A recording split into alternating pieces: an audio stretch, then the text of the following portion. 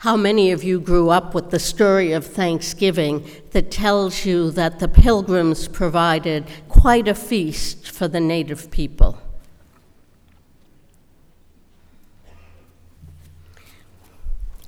When I was a child, my twin sister and I always wanted to be the Pilgrim girls because they had cute dresses and hats.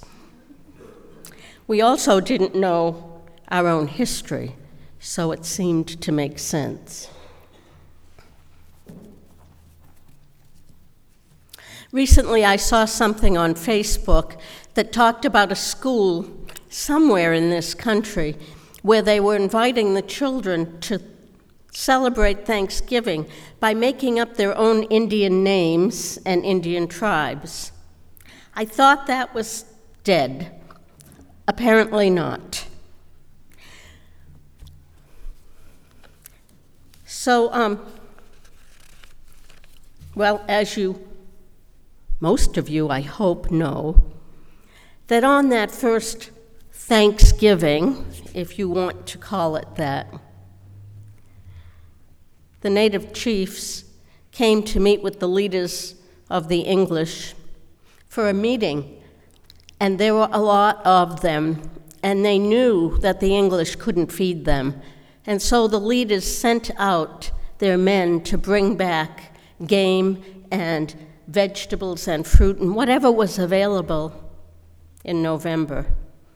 And they came back with a bounty and fed the English. And so, in fact, there is a Thanksgiving story about people feeding people. It's just not the one you grew up with.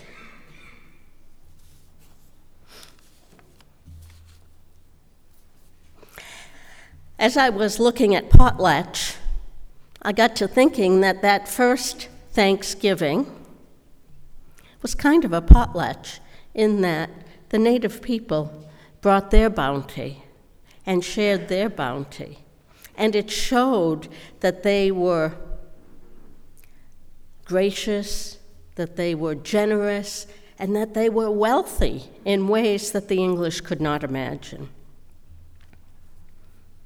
A potlatch is celebrated mostly by the Pacific Northwest tribes. And it is a magnificent party, a planned party. It's a big deal.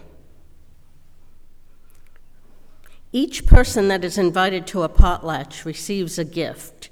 It can be a simple gift, a toy for the children, a book for the adults, or as complicated as a beautiful handmade piece of art. Everyone receives the same gift. What I found when I was doing a little research is a piece that says, Indians in ancient Washington state have always been generous people. What stood out for me in that sentence was that it's described in the past tense. I'm guessing they still are generous people. When the other tribes visited the rich coastal tribes in the Puget Sound, they hoped to trade. They would bring pelts of fur and trade for dried seaweed, dried fish and clams and salmon and meat. It became the meeting place for nearly all of the tribes in the Pacific Northwest. And they celebrated with these very elaborate potlatches. What I read is that sometimes it was to show off their wealth. What I also saw is that sometimes it was to welcome people into their community and feed them.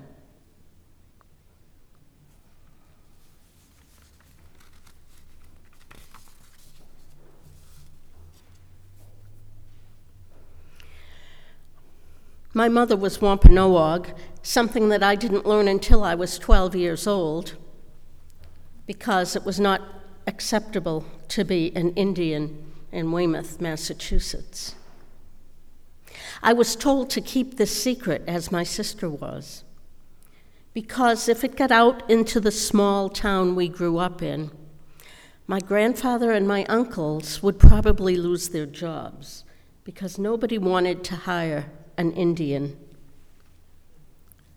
Nobody wanted to hire an Indian because, as everybody knew, they were unreliable, they were lazy, they were thieves, and they were drunks.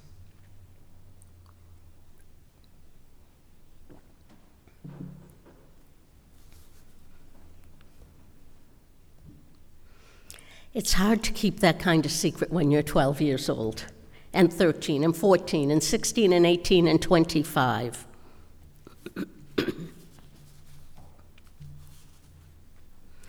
What I have seen in the Wampanoag community on Cape Cod, what I have watched and what I have learned, is that they too, that tribe in Mashpee, are a generous people.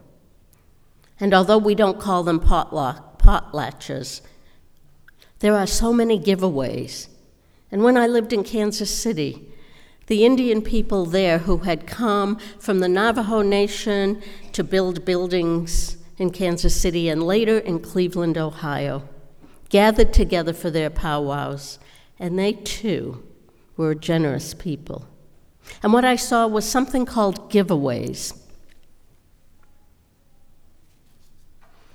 It was a way to honor people, possibly an honor dance for a veteran, and then the veteran and his family would give away.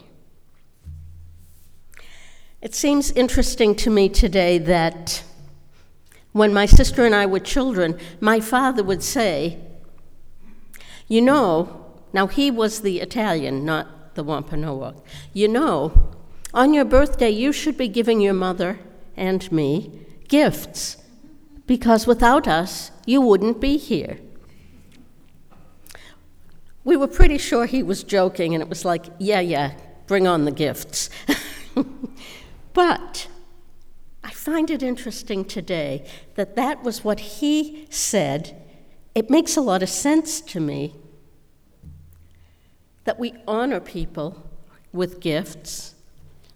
And in my 30s, going to powwows in Mashpee and seeing that kind of thing happening, the person who is honored is the person who gives.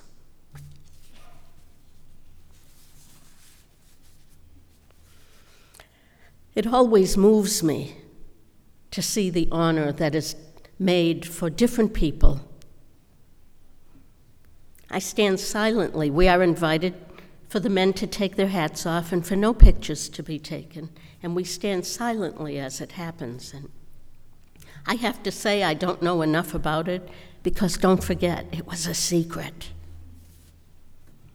But it moves me to my core to see a group of people in a circle honoring someone for something that is meaningful within that community.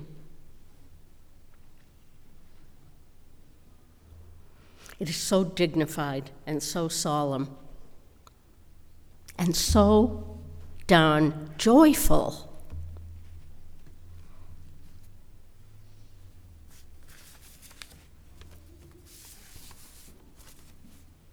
So here we are in Cambridge, Massachusetts, at First Parish Unitarian Universalist.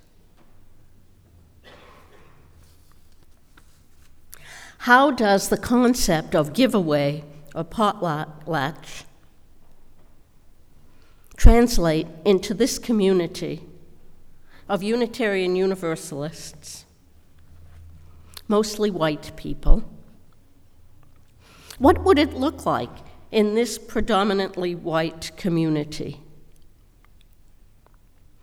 Would it be interior? Would it be exterior? Who would we honor? When do we honor the people in our community who have knitted it together and held it together over the years? When do we honor the people who teach our children? our children, who are the future, who we look at, or at least I look at, and I think, I can die happy knowing that these children will lift up Unitarian Universalism in Cambridge, Massachusetts, and in other parts of the country and the world. And yet, they're our future, and how often do we honor the people who hold them together, who teach them about our faith, who teach them compassion, who teach them love, who teach them how to be anti-oppressive and anti-racist. Do we have examples of potlatch or giveaway? Is it giveaway from us to them, whoever them may be? Is it giveaway from us to each other? Do we have to give away things? Can we give away time and talent just as easily as we give away treasure?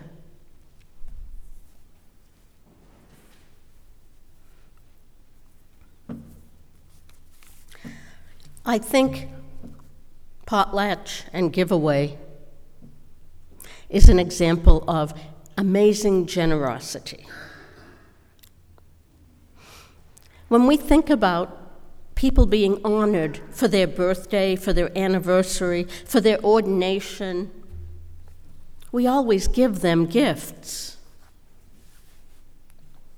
What would it look like if we reversed that?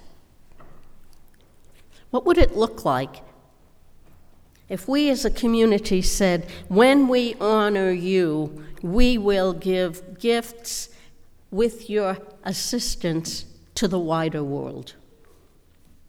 What would it be like if the next time we ordain someone, we ask them, where would you give gifts? What would your gifts look like? And then, as a community, do a giveaway. I'm not sure that we, Unitarian Universalists who are steeped in our 1800 and 1700 and 1900 religion, know how to do that. When we, as Unitarian Universalists, are generous, we are generous in a private way. I think about our pledge campaigns every year. I've been in so many churches and brought people together to teach, if you can teach, how to ask for time, talent, and treasure from each other. But it is such a private thing, not a communal thing, that it's hard to get 5 or 6 or 10 or 12 people to call their siblings in faith and say, how are you doing? How can you give to our congregation this year?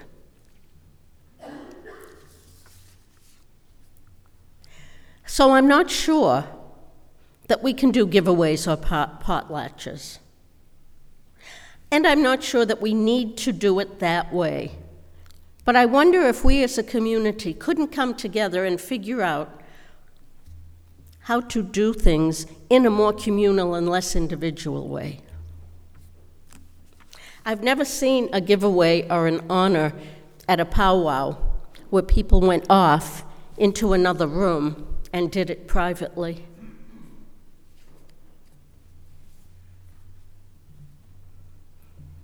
I never saw that when I lived in Cleveland or Kansas City, where the native people came from the Southwest. I've never seen that in Mashpee.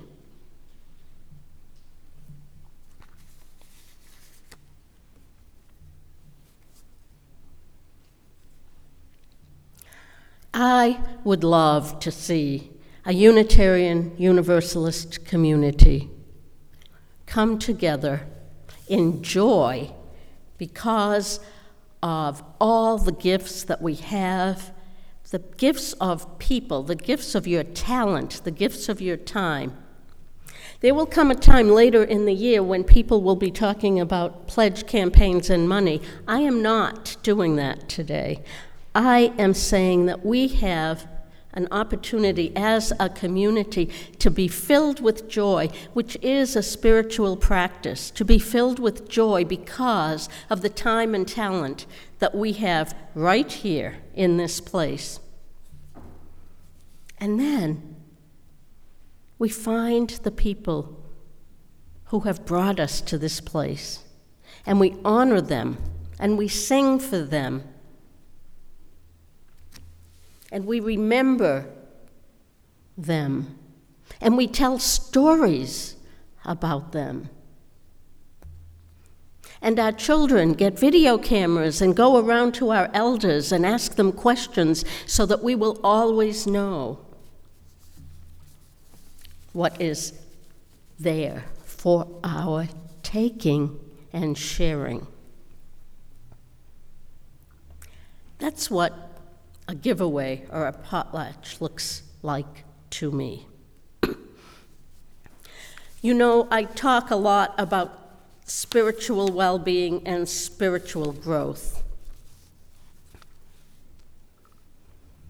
I think that we are here to provide each other with the opportunity to grow spiritually.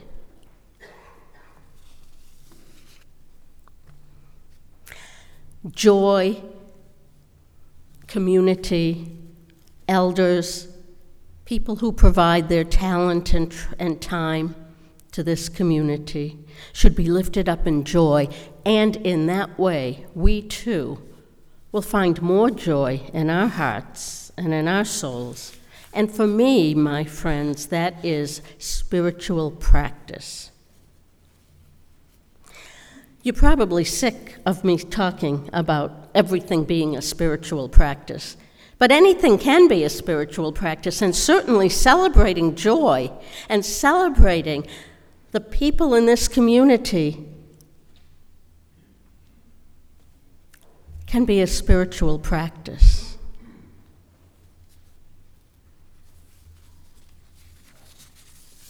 There is a great deal of dignity in the honor dances and honoring and giveaways at the powwows in Mashpee that I have been to. There's a lot of joy, too.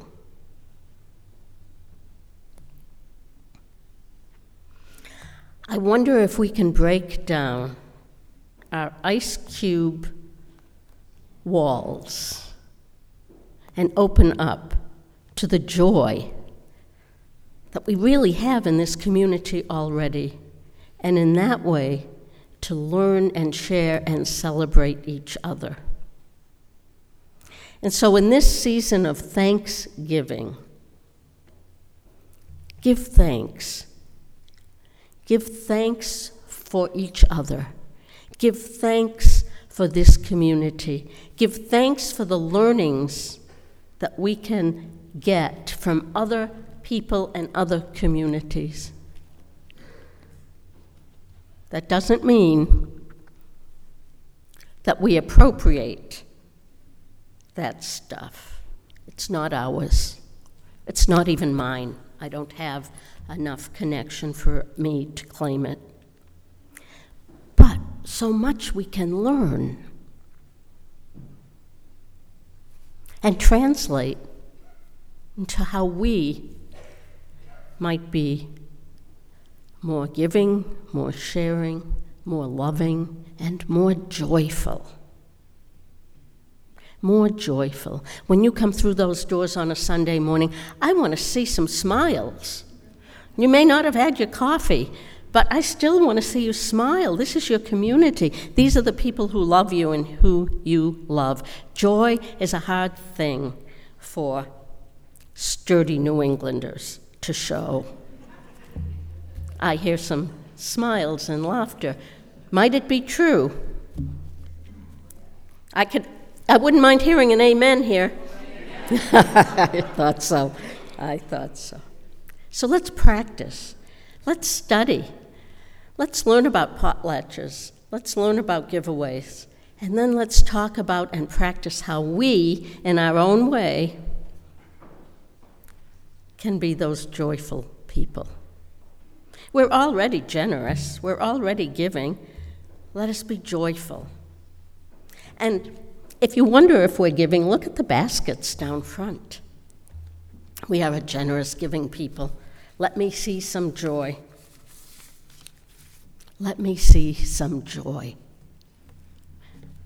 Joy is the way that the holy speaks to us, and joy is the way that we can see the holy in each other. Be joyful, my friends. Amen. So may it be.